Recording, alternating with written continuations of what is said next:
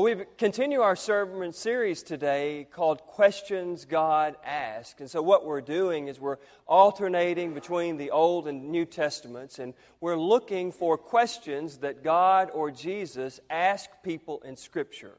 And we're considering those questions and how those people in Scripture respond to those questions.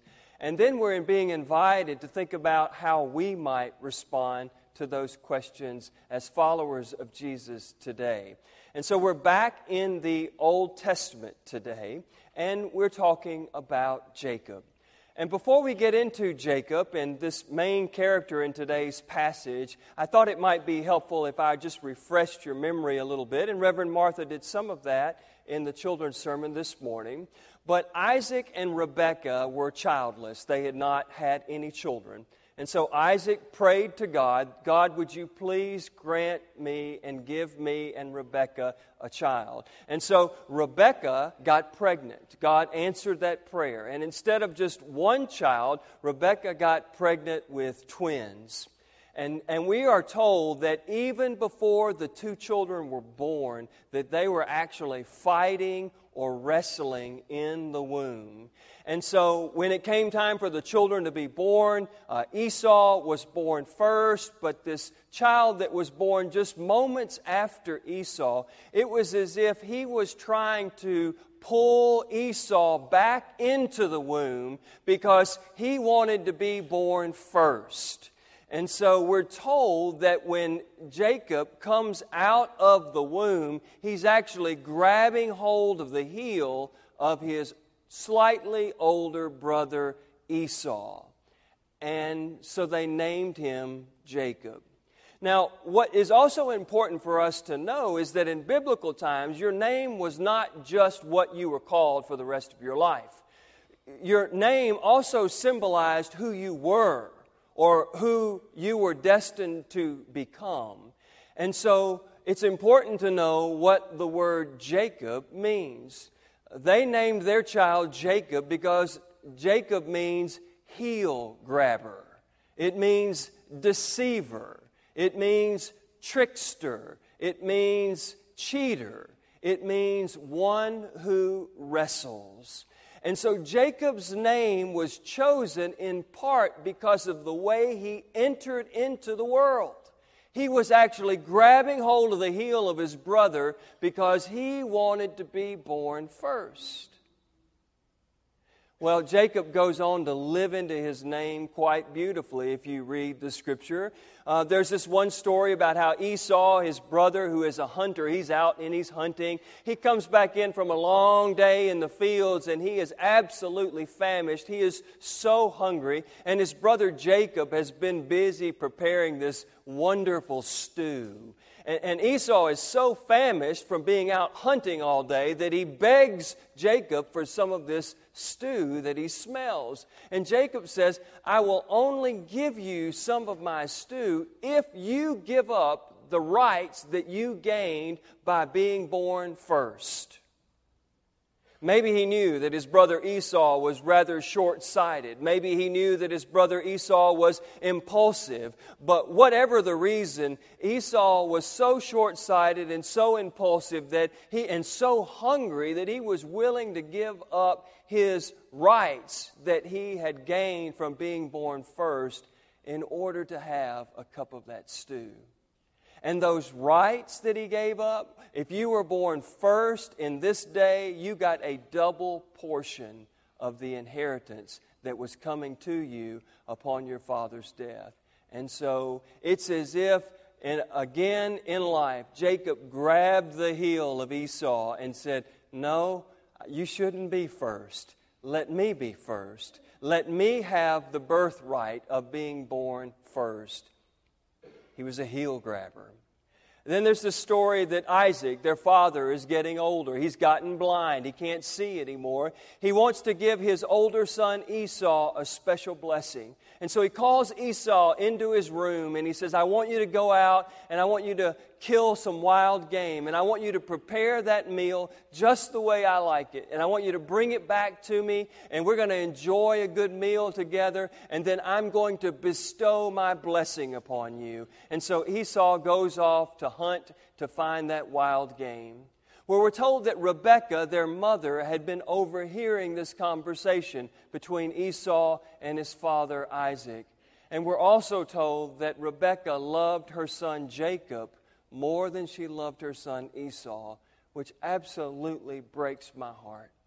And so she calls Jacob in and she says, Jacob, this is what's about to happen. Your older brother is about to receive a blessing from your father, but we don't want that to happen. And so what I want you to do is I want you to go and get 2 goats, and I want you to bring them to me. And then I'm going to prepare those 2 goats just the way your father likes them.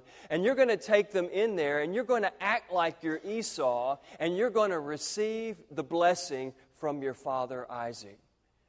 And Jacob's like, I don't feel good about this. I mean, I don't think we're going to be able to pull this off. First of all, I'm a smooth-skinned boy or man, and my brother Esau is a very hairy man. And I don't smell like my brother Esau. He's always out in the fields. And so his mother says, don't you worry about that. What you need to do is you need to go put on some of your brother's clothes, and that way you'll smell like him. And what you need to do is you need to take the pelt from those goats that we're going to cook, and you need to place them on your hands and on your arms, and that way if he decides to touch you, he will feel that hair, and being blind, he will think that that is Esau, and then he will bless you. And so Jacob does it. It's another way that he's trying to grab the heel of his brother and supplant him as the firstborn, the one that was to receive the blessing. It's another way that he was tricking and deceiving his brother in this story. And so he deceives his father, he receives the blessing, and Esau gets ticked off.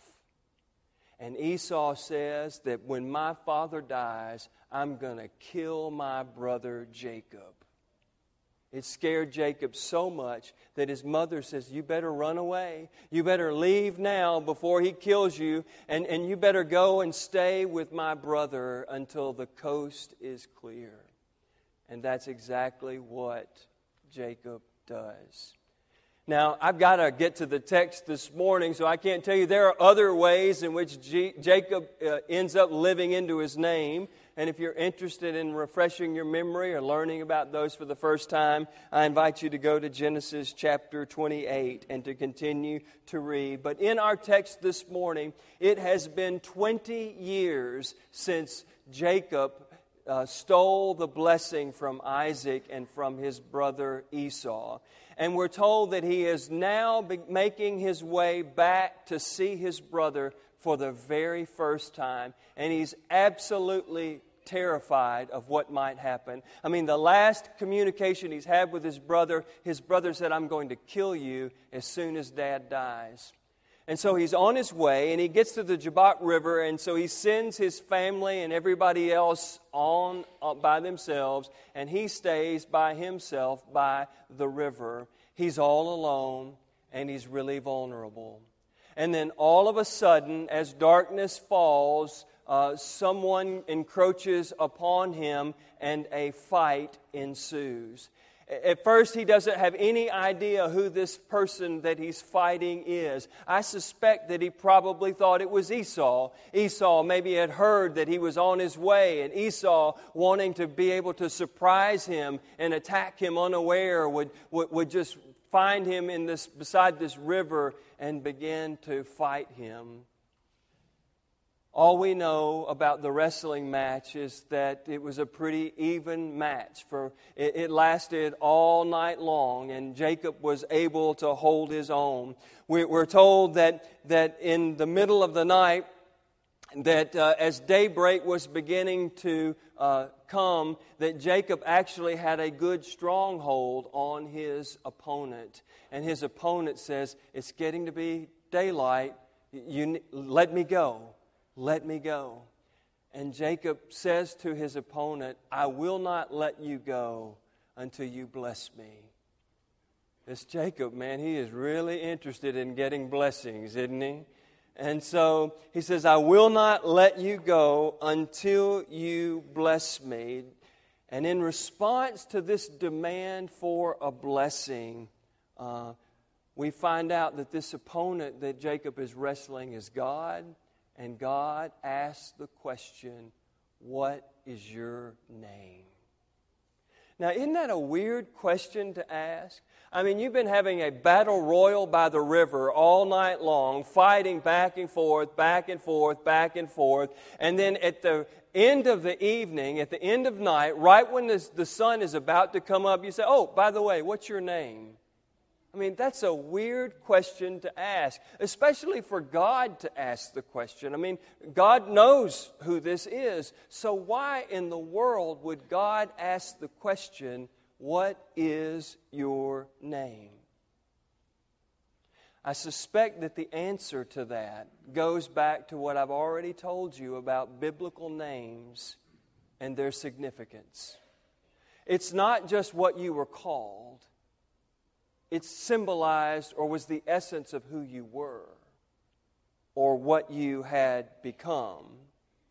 And so maybe why God asked Jacob, what is your name, is because God wants Jacob to come clean.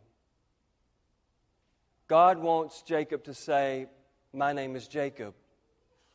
I'm a heel-grabbing, conniving, tricking, deceiving cheater. I swindled my brother out of the rights associated with being born first. I stole a blessing from my father that was intended for my older brother. And in essence, I stole his blessing. This is who I am. And maybe what God is saying here is that before I can give you a blessing, or before I will give you a blessing, I need you to acknowledge who you really are. I need you to come clean about the person that you are and that you have become. And when Jacob says, my name is Jacob, he's not just saying that's what they call me. He's saying, my name is heel grabber, trickster, deceiver, wrestler with God. And it's after he acknowledges who he is, and it's after he comes clean, that God gives Jacob a new name, Israel. And God says that you will no longer be known as the heel-grabbing, cheating, deceiving trickster. For you have wrestled with God, and you are better for it. Because in this wrestling with God, you arrived at a place where you were able to acknowledge who you really are. And you've come clean with God about who you really are. And now you are triumphant with God. You are Israel. And if you keep reading in the story, Jacob truly does become Israel. There's no more evidence in Scripture of him trying to deceive people or trick people or try to supplant people in their position of power. We find out later when he meets his brother Esau that he bows in humility, and that instead of trying to take from his brother Esau like he's done his entire life, Jacob offers his brother Esau flocks and herds as a sign of repentance and in the hopes of reconciliation. And we're told that in Scripture that even though Esau had been so angry with Jacob, and even though Jacob had just taken and taken from Esau his entire life, in this moment when Jacob is offering to Esau, Esau accepts the gift. And so God's question, who are you? What is your name? Was instrumental for Jacob. to finally be able to see this is who I really am. And upon coming clean, realizing that's not who I want to be. And God gave Jacob a new name, and he began to live in a new way. So what does this question have to do with us today? Sometimes, church, it's just really good for us to take a cold, hard look at ourselves and come clean. To acknowledge who we really are, what we have really become. And once we acknowledge who we really are, and what we acknowledge all the areas of our lives that don't make us or God proud, that is fertile ground for God to come in and to give us a new name and to give us a new way to live our lives. And I suspect that there are many in our congregation here this morning, me included, that have, as Reverend Martha said in the children's sermon, spent some time wrestling with God. And we've got the wounds and the limps to show for it. We don't really understand who God is or what God wants for our lives. We're frustrated with God. We're angry with God. And so we wrestle with God over and over and over again. And maybe instead of spending so much time focused on God, where we really need to begin is looking at ourselves and just coming clean. And realizing that we cannot save ourselves, and realizing that it's not all about us, and realize that God doesn't exist just to give us whatever we want, but that God truly does love us, that our name to God truly is, "You are my beloved child," and that God wants the very best for us. And that God really does want to bless us. But maybe it begins with just coming clean about how much we need God.